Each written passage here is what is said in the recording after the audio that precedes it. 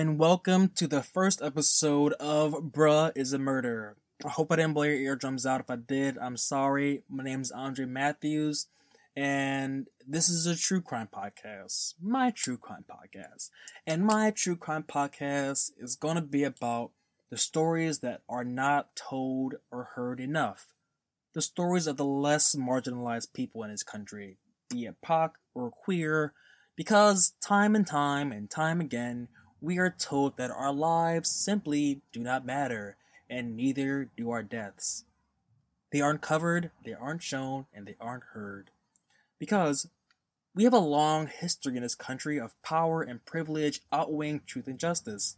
Having money, fame, friends in high places, and little to no melanin in your skin are all factors that won't only give you the benefit of the doubt, but even the ability to wash your hands of the situation and never look back. Or you'll just get a slap on the wrist. Like actor Robert Blake. He was acquitted of the murder of his 44-year-old wife, Bonnie Lee Bakley. Bonnie was shot by an unknown assailant outside of a restaurant after Robert went back into said restaurant to pick up his gun that he left on the table. Even after two people testified that Blake openly talked about wanting his wife dead and hiring someone to do it, his overpriced lawyers were able to paint him as a pathetic man who was in a loveless marriage and, sometimes sent nude pictures of other men. With his defense team and fans behind him, he was able to walk away scot-free. But later down the line, in a civil suit, he was ordered to pay $30 million to Bakley's children for causing their mother's death. There's also Isaac Turnbaugh, who got off due to double jeopardy. In 2004, Turnbaugh was acquitted of killing his co-worker. Shortly after Turnbaugh was deemed not guilty, he called the police on himself to confess the murder. Despite the blatant admission of guilt, Turnbaugh was protected and is protected by the Fifth Amendment's double jeopardy clause. I mean, if they would have did their job right the first time, they would have fucking got him. These are just two high-profile cases, but the list can go on and on and on, and it's always upsetting and shitty. Gemmel Moore. Gemmel Moore. Gemmel Moore. And I say his name 3 times so people don't forget him. Like, people forget people of color all the time. Because if you're a person of color, a sex worker, low income, queer, or homeless, you're considered less dead. Your death will typically get shelved and not even given the time of day or needed attention for it to get solved. Gemmel Moore unfortunately checked all of these boxes. Being black, low income, queer, and a sex worker with thoughts of homelessness, he fit the category of less dead perfectly. The possible perpetrator is a wealthy white man, a political activist and donor. So there's a real question of imbalance in this relationship, because everything fucking points to it. July 27, 2017, West Hollywood, California. Gemmel was found dead, overdosed on meth, naked on a mattress in a living room with male porn playing on a TV inside the apartment of Buck, 63. Police found sex toys, syringes, clear plastic bags with suspected methamphetamine in them on the floor rolled up next to him. Coroner's investigators found the following items in Buck's 2-bedroom apartment: 24 syringes with brown residue, 5 glass pipes with white residue and burn marks, a plastic straw with possible white residue, clear plastic bag with white powdery residue, and a clear plastic bag with a piece of crystal-like substance on it. So obviously, dude was fucking partying in that goddamn apartment in West Hollywood. Gemmel had flown from Houston to Los Angeles the same day he died, according to investigators. His mother told LA Times that Buck bought the plane ticket for him and brought him to West Hollywood. Coroner's officials ruled Moore's death an accident, and initially, they didn't suspect shit. They were going to walk away and never look back. In August, Los Angeles County Sheriff's homicide detectives launched a new investigation after Moore's mother and his friends questioned if the drugs that killed him were self-administered or not. They weren't buying it, and thankfully, because they spoke up. Because shit's fucked, and people need to speak up. No charges were yet to be filed yet. Anyway, let's talk about Buck. Buck is a 63-year-old white man and a well-known figure in the LGBT political circles. He has given more than $500,000 to a range of Democratic groups and candidates, including Hillary Clinton and Barack Obama. He also donated to the mayor of Los Angeles, too. Along with Letitia Nixon, Moore's mother, people have been questioning whether Buck's ties to elected officials and differences in race and class influenced the investigation. Buck reportedly had a long relationship with drugs and paying gay black men to accompany him. So it's assumed that these two became acquainted through Gemmel's escorting work. And side note, there's nothing wrong with escorting. It's the oldest profession in the book. As long as you're consenting and you're of age, go out, make that motherfucking money, nobody care. Thanks to Gemmel's friends, texts and photos supporting their claims of Buck's lingering fetish and alleged search for insecure black men came to light. And with that in fact known, Gemmel was right up his alley. A wayward young gay man with bouts of homelessness was easy prey for him. In August 2017, images of Gemmel's journals with painful revelations about Buck's influence over him were published.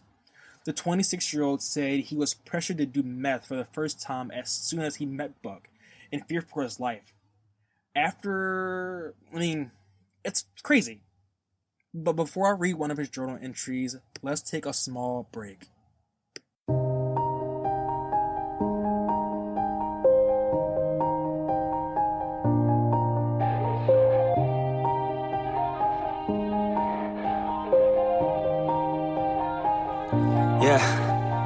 Everybody knows that I'm breaking down. Everybody knows I ain't faking now. Everybody knows my heart's vacant now. Yeah, she hates me now, I made mistakes, but now I don't ever wanna be alone. I don't really ever feel at home. On my own, in the zone, that's the only way I know. Feeling low, about to blow back up. Here I won't ever let the doubt creep in. Gotta pop a couple more aspirin. I don't think I'll ever let you in. Easier to break it off as friends. I don't really understand myself. I don't really understand, need help. I don't wanna be left on the shelf. Couldn't even hear me if I yelled. It's so cold outside. I'm alone, I'm alright. It's so cold outside. I'm alone, I'm alright. It's so cold.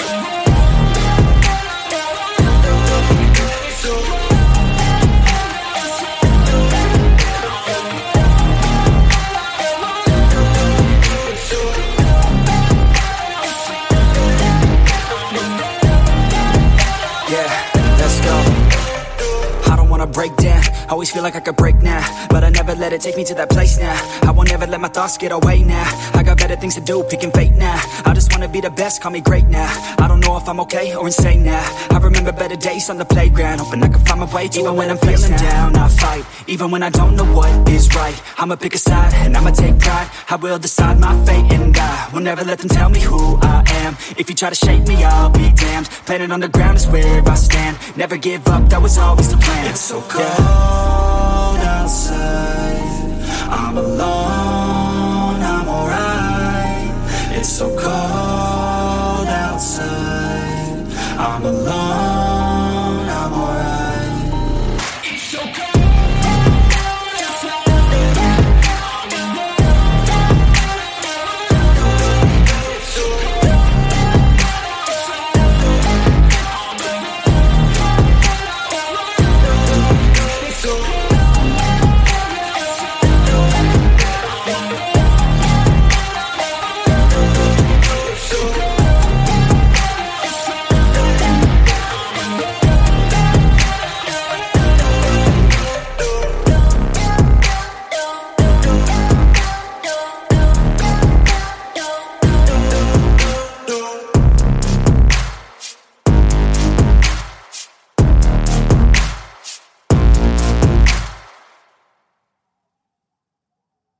An excerpt from Gemmel's journal. I'll become addicted to drugs, and the worst one at that. Ed Buck is the one to thank. He gave me my first injection of meth. It was very painful, but through all the troubles, I became addicted to the pain and the fetish. I just hope the end result isn't death. If it didn't hurt so bad I killed myself. But I'll let Ed Buck do it for me now. Investigators interviewed a woman whose name was redacted, who said that Gemmel told her that someone else, whose name was redacted, tied him up over a year ago and held him against his will at the residence in West Hollywood. The LA Times interviewed a man who said that he reported complaints about Buck that are similar to those that Gemmel wrote in his journal to the sheriff's department in West Hollywood on July 4th. The man asked to be remain anonymous, but he did describe himself as an escort. Despite the overwhelming amount of evidence, Buck hasn't been arrested or labeled as a suspect in the case. Instead, he's accused the victim's family and reporters of assassinating his character and mudslinging and blah blah blah, typical rich white dude outcry. Buck's attorney, Seymour Armster, says his client was a friend of Moore's who did nothing wrong, and that methamphetamine was self-administered. After reviewing the autopsy report, Armster said he maintains his position that Buck, quote-unquote, did not witness it being injected.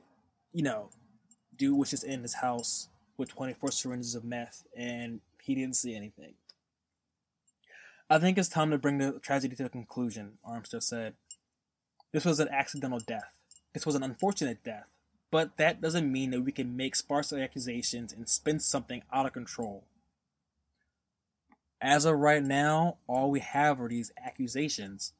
All we can do is look at the evidence given and speculate. The only way to end these accusations is properly investigating this case. Will the case continue to develop? Hopefully. Will more people come forward? Potential witnesses have been given some immunity from prosecution from other possible crimes in order to provide statements, so only time will tell. Gemmel Moore died of an overdose. That is it's obvious. He died of an overdose. The real question is, who put the needle in his arm? Moore's mother has launched Justice for Gemmel, an organization dedicated to bringing justice for her son and other men targeted by Buck. So if you know something, say something. Or if you want to check it out, look at the website. There's testimonials from his friends and family so you get to learn more about him. I'll say his name again. Gemmel Moore. Know his story and pass it on. The stories of people of color and their deaths are hardly heard and never given enough attention. Thankfully, times are changing, and with this podcast, hopefully I can just give you a little view into their lives. The format will be changing. This was my first, installment. And after this, the episode will get longer. I'll be doing like 2 or 3 per episode. I will leave the links to the songs and the show notes each episode. So like, review, and subscribe. Come back for more. Check me out on Facebook and Twitter. Just look up Bruh is a Murder on both, actually. Because hashtag is a movement. Remember, stay safe out there, everyone, and please come back for more.